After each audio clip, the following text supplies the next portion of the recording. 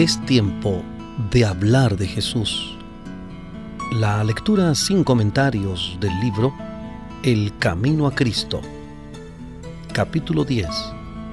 Los dos lenguajes de la Providencia. Hablemos de Jesús. Omar Medina les acompaña.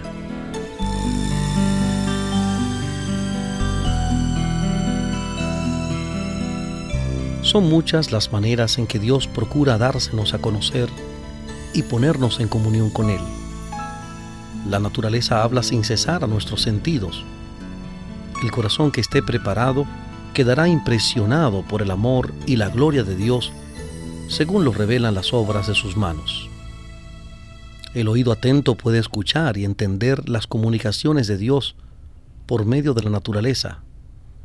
Los verdes campos, los elevados árboles, los capullos y las flores, la nubecilla que pasa, la lluvia que cae, el arroyo que murmura, las glorias del cielo, hablan a nuestro corazón y nos invitan a conocer a aquel que lo hizo todo. Nuestro Salvador entrelazó sus valiosas lecciones con las obras de la naturaleza. Los árboles, los pájaros, las flores de los valles, las colinas, los lagos y los hermosos cielos, así como los incidentes y las circunstancias de la vida diaria, fueron todos ligados a las palabras de verdad, para que así sus lecciones fuesen traídas a menudo a la memoria, aun en medio de las luchas de la agitada vida de los seres humanos. Dios quiere que sus hijos aprecien sus obras y se deleiten en la sencilla y tranquila hermosura con que adornó nuestra morada terrenal. Él es amante de lo bello y sobre todo aprecia la belleza del carácter, que es más atractiva que todo lo externo, y quiere que cultivemos la pureza y la sencillez, gracias características de las flores. Si estamos dispuestos a prestar atención, las obras que Dios creó nos enseñarán valiosas lecciones de obediencia y confianza. Desde las estrellas que en su carrera sin huella por el espacio siguen de siglo en siglo los derroteros que les asignó, hasta el átomo más diminuto, todo en la naturaleza obedece a la voluntad del Creador. Y Dios cuida y sostiene todo lo que creó. El que sustenta los innumerables mundos diseminados por la inmensidad, también tiene cuidado del gorrioncillo que entona sin temor su humilde canto. Cuando los hombres y las mujeres van a su trabajo o están orando, cuando se acuestan por la noche o se levantan por la mañana, cuando el rico se sacia en su mansión o cuando el pobre reúne a sus hijos alrededor de su escasa mesa, el Padre Celestial vigila tiernamente a todos. No se derraman lágrimas sin que Él lo note. No hay sonrisa que para Él pase inadvertida. Si creyéramos implícitamente esto, desecharíamos toda ansiedad indebida.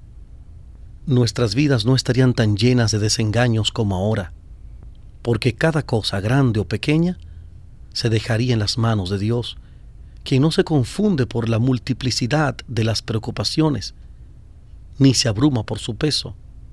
Entonces nuestra alma gozaría de un sosiego que muchos desconocen desde hace largo tiempo.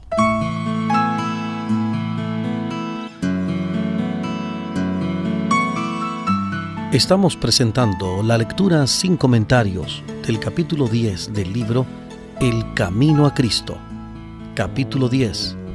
Los dos lenguajes de la Providencia. Hablemos de Jesús.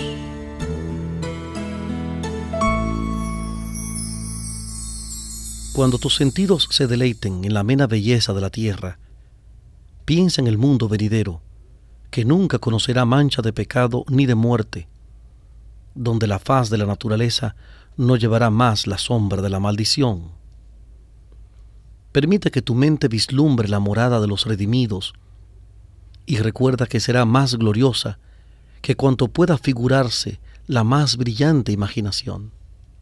En los variados dones de Dios en la naturaleza, no vemos sino el reflejo más pálido de su gloria.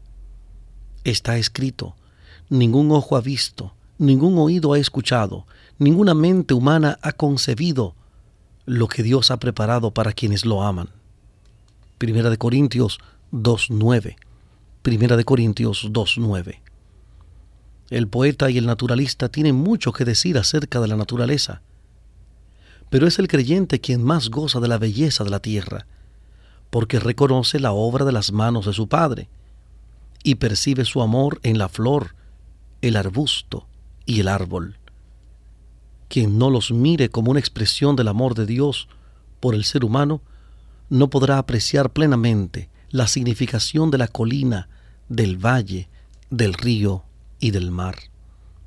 Dios nos habla mediante sus obras providenciales y la influencia de su Espíritu Santo en el corazón. En las circunstancias y el ambiente que nos rodea, en los cambios que suceden diariamente en torno nuestro, podemos encontrar valiosas lecciones, si nuestros corazones están abiertos para recibirlas.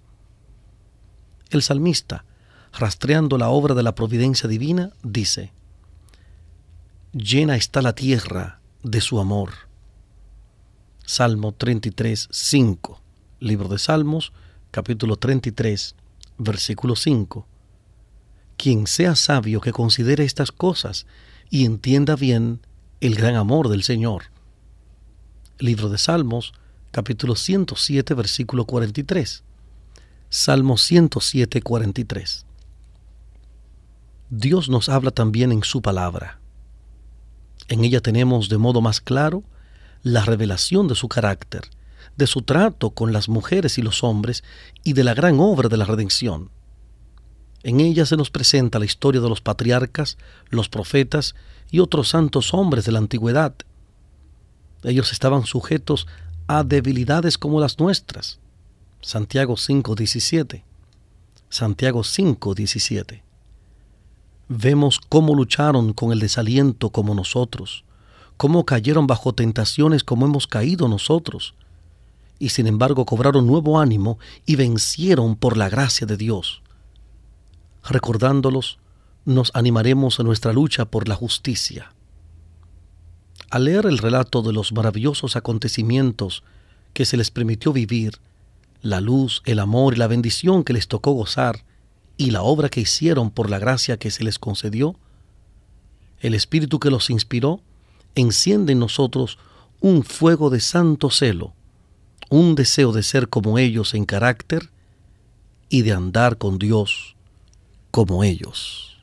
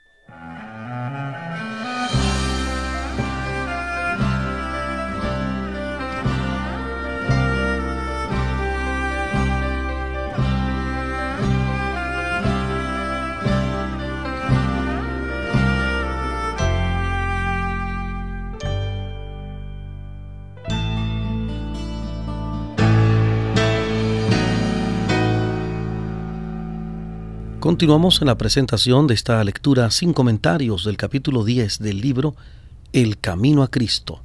Capítulo 10. Los dos lenguajes de la Providencia.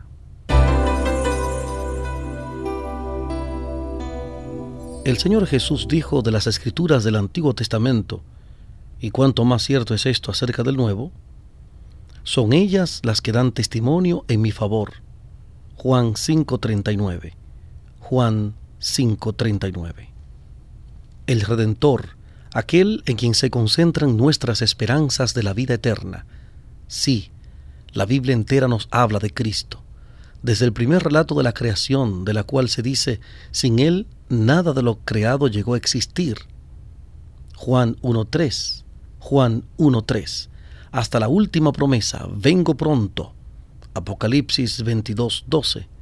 Apocalipsis 22:12, leemos acerca de sus obras y escuchamos su voz.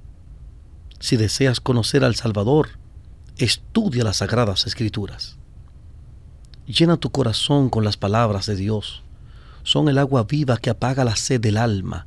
Son el pan vivo que descendió del cielo. Jesús declara: si no comen la carne del Hijo del Hombre, ni beben su sangre, no tienen realmente vida. Y al explicarse dice: las palabras que les he hablado son espíritu y son vida. Juan 6, 53 y 63. Juan capítulo 6, versículos 53 y 63. Nuestro cuerpo subsiste de lo que comemos y bebemos, y lo que sucede en la vida natural sucede en la espiritual. Lo que meditamos es lo que da tono y vigor a nuestra naturaleza espiritual. El plan de la redención es un tema que los ángeles desean escudriñar. Será la ciencia y el canto de los redimidos durante las interminables edades de la eternidad. ¿No debiera ser un tema digno de atención y estudio ahora? La infinita misericordia y el amor de Jesús, el sacrificio hecho a nuestro favor, demandan de nosotros la más seria y solemne reflexión. Tenemos que espaciarnos en el carácter de nuestro querido Redentor e Intercesor. Es necesario que meditemos en la misión de aquel que vino a salvar a su pueblo de sus pecados. Cuando contemplemos así los asuntos celestiales, nuestra fe y amor serán más intensos y nuestras oraciones más aceptables a Dios, porque se elevarán acompañadas de más fe y amor, serán inteligentes y fervorosas. Habrá una confianza constante en Jesús y una experiencia viva y diaria en su poder de salvar completamente a todos los que se acercan a Dios por medio de Él. Mientras meditemos en la perfección del Salvador, desearemos ser enteramente transformados y renovados conforme a la imagen de su pureza. Nuestra alma tendrá hambre y sed de llegar a ser como aquel a quien adoramos. Cuanto más concentremos nuestros pensamientos en Cristo, más hablaremos de Él a otros y mejor los representaremos ante el mundo. La Biblia no fue escrita solamente para los intelectuales. Al contrario, fue destinada a la gente común. Las grandes verdades necesarias para la salvación están presentadas con tanta claridad como la luz del mediodía, y nadie se equivocará o perderá el camino, salvo quienes sigan su criterio personal en vez de la voluntad divina tan claramente revelada.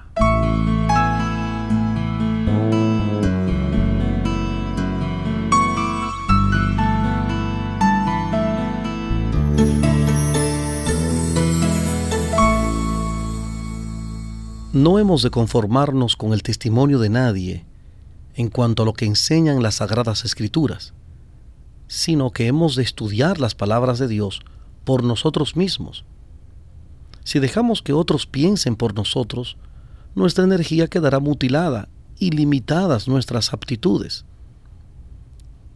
Las nobles facultades del alma pueden reducirse tanto por no ejercitarse en temas dignos de su concentración que lleguen a ser incapaces de penetrar la profunda significación de la palabra de Dios. La inteligencia se desarrolla si se emplea en investigar la relación de los temas de la Biblia, comparando escritura con escritura y lo espiritual con lo espiritual. No hay nada mejor para fortalecer la inteligencia que el estudio de las Escrituras. Ningún otro libro es tan potente para elevar los pensamientos, para dar vigor a las facultades, como las grandes y ennoblecedoras verdades de la Biblia. Si se estudiara la palabra de Dios como es debido, los hombres y las mujeres tendrían una grandeza de espíritu, una nobleza de carácter y una firmeza de propósitos que raramente pueden verse en estos tiempos. Solo se obtiene un beneficio muy escaso de una lectura precipitada de las Sagradas Escrituras.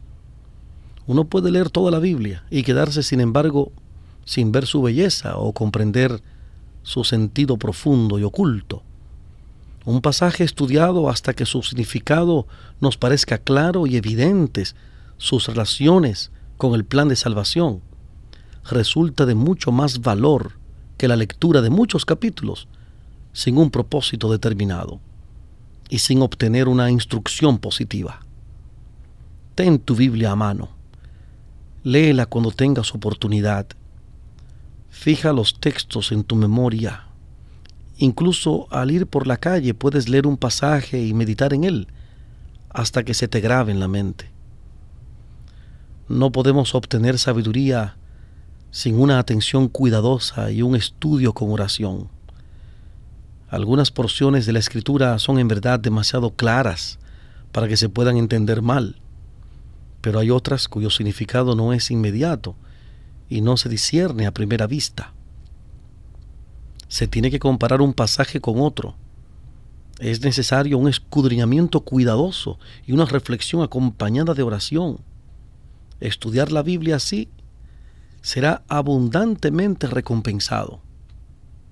Como el minero descubre vetas de precioso metal ocultas debajo de la superficie de la tierra, así también quien con perseverancia escudriña la palabra de Dios en busca de sus tesoros escondidos, encontrará verdades del mayor valor ocultas de la vista del investigador superficial.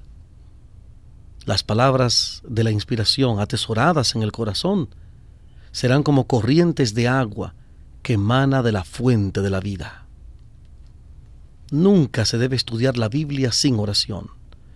Antes de abrir sus páginas tenemos que pedir la iluminación del Espíritu Santo y nos será concedida. Cuando Natanael fue al Señor Jesús, el Salvador exclamó: «Aquí tienen a un verdadero israelita en quien no hay falsedad». «¿De dónde me conoces?», le preguntó Natanael. «Antes de que Felipe te llamara, cuando aún estabas bajo la higuera, yo te había visto». Juan 1, 47 y 48. Juan 1, 47 y 48. Así también nos verá el Señor Jesús en los lugares secretos de oración, si lo buscamos para que nos dé luz y nos permita saber lo que es la verdad. Los ángeles del mundo de luz acompañarán a los que busquen con humildad de corazón la dirección divina. El Espíritu Santo exalta y glorifica al Salvador. Está encargado de presentar a Cristo, la pureza de su justicia y la gran salvación que obtenemos por Él. El Señor Jesús dijo: «El Espíritu tomará de lo mío y se lo dará a conocer a ustedes». Juan 16, 14. Juan 16, 14.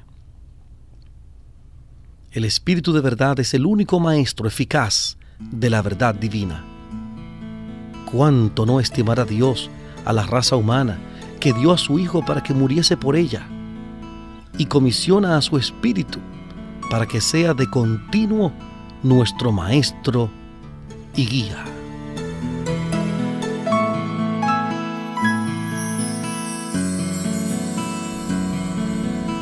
Hemos presentado la lectura sin comentarios del capítulo 10 del libro El Camino a Cristo. Capítulo 10. Los dos lenguajes de la Providencia. Hablemos de Jesús.